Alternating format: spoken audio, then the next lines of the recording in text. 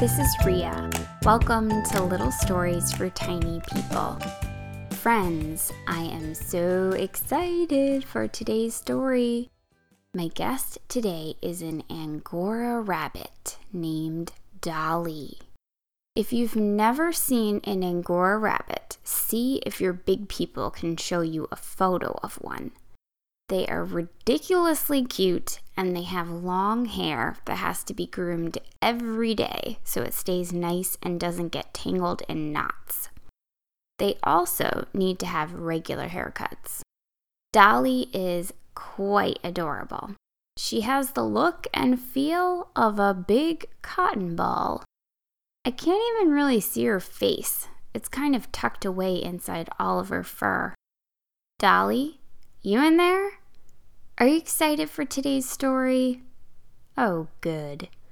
No, it's not about bunnies. Sorry, I guess I should have told you that because it's a natural assumption given that you're a bunny.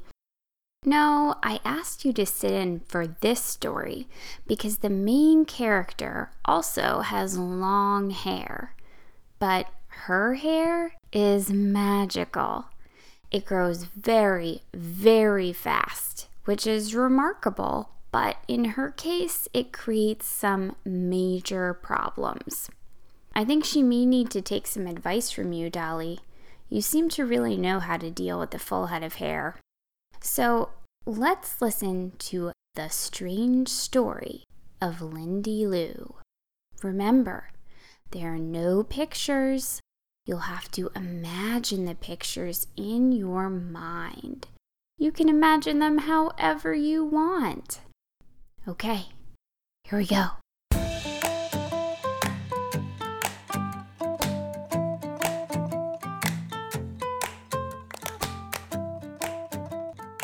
There was a girl named Lindy Lou whose hair just grew and grew and grew. Her long dark hair, it grew so fast. Each day it was longer than the last. It grew and grew and grew and grew, and her parents didn't know what to do with their little Lindy Lou. By the time she was 1, it was down to her feet. As she toddled around, it swept the street. In the wind, it whipped and wrapped round her face. So her mom tied it up to keep it in place. By the time she was 2, it was too long to tie, so she wrapped it round her like a shawl, pinned it with a sparkly clip so it wouldn't fall. Wherever they went, people would gape as little Lindy Lou wore her hair as a cape. You see, Lindy Lou's hair was never trimmed. She was fearful of scissors and clippers and shears, so every haircut attempt ended in tears. And her hair wasn't snipped in all of her years. And as her hair grew, so did her fears. It should be noted that little Lindy Lou had a twin sister. Her name was Cindy Lou. And Cindy Lou also had hair that grew and grew and grew and grew.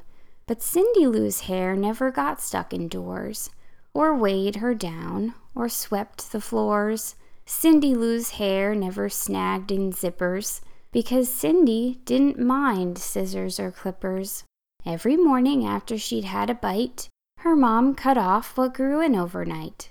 Cindy Lou's hair never reached past her ears, and she didn't quite understand her twin sister's fears. Cindy Lou tried to help her sister and sang to her as their mom approached with the scissor, but Lindy couldn't take it and just ran away to hide in her pile of hair the rest of the day. One morning, when the sun was bright and the clouds were white and the air temperature was just right, the twins went out to their favorite hill, a mountain of green near an old watermill. They stood on its peak, tucked their shirts in their pants, then spied down the path for big rocks or plants. Cindy Lou laid down as if the grass were a bed, while Lindy Lou fashioned a huge bun on her head. Lindy laid next to Cindy, and down the hill they rolled, laughing and laughing as they tumbled, until Lindy Lou's giant bun came undone. Her hair came spilling out, every last strand unraveled, as she and Cindy traveled. By the time she was able to stop, Lindy was at the bottom of the hill, and the end of her hair was at the top. Lindy sat up, gasping, and gazed at her trail of locks. Beside her, Cindy Lou sat up and dusted off her socks. "Lindy Lou," Cindy said, "think it may be time for a snip?" Lindy Lou looked down and stuck out her lip. Her hair was snagged on twigs and rocks, her beautiful hair, her legendary locks. It trailed down the hill, twisted round flowers. Unwinding it all could take many hours. But cut her hair, her treasured tresses, it'd be like throwing away her favorite dresses. Then Lindy looked up at the clouds above and thought, what is it I'm really scared of? Is it the scissors, the clippers, the shears? I've seen Cindy endure them for years, and she has 0 fears, and hair that's never crept beneath her ears. Certainly not hair that would get caught on boulders. Cindy's hair has never crossed her shoulders. Lindy looked up at the hair that had escaped her touch and tried to think of why it all meant so much. Lindy Lou heard a small voice inside her whisper, "Your hair makes you feel different from your sister." Lindy Lou gasped, and at once she knew. The small voice had said something utterly true. Being a twin was special and rare, but it also drove Lindy to obsess over her hair, for it set her apart from her calm, lovely twin. It showed people she also had magic within. Just then, a bird fluttered down, then another, then more, to survey Lindy's hair draped on the grassy floor. They plucked it and prodded, they tested its strength, but they were all discouraged by its terrible length.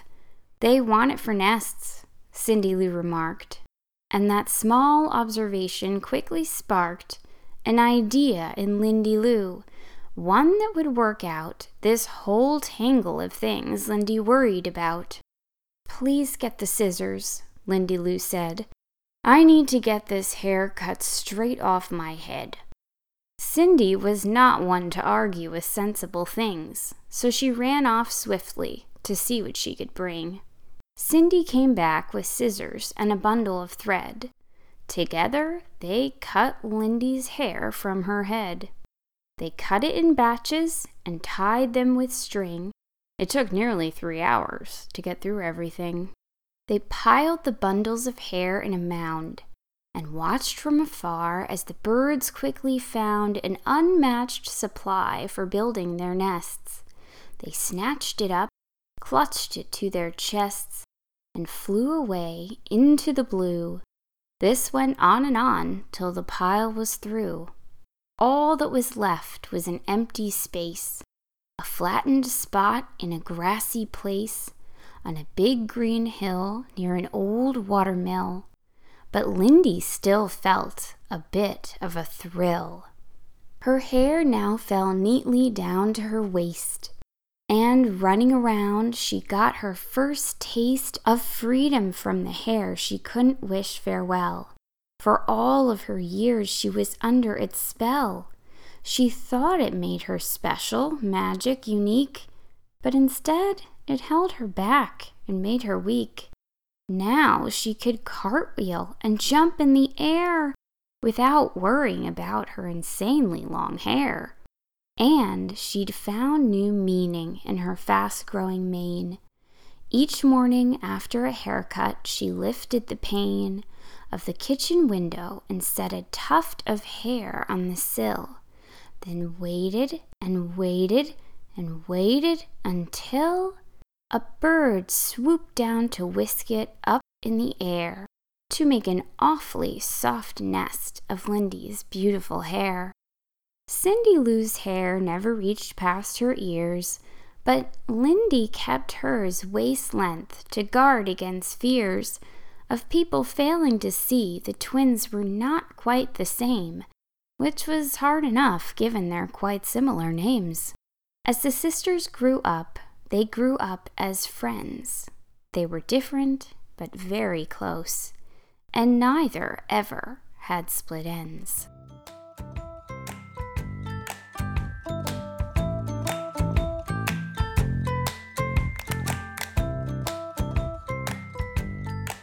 I think I could make out a little grin underneath all of Dolly's fur. I could be imagining it. Dolly, did you enjoy the story? Oh, good! Yes, she got a haircut at the end. Weren't you listening? Oh, I guess the fur must make it hard for you to hear sometimes. Yes, now she gets a haircut every day. No, it doesn't get matted anymore. I'm sure that's a big fear for you. Well, I'm glad you liked it, Dolly.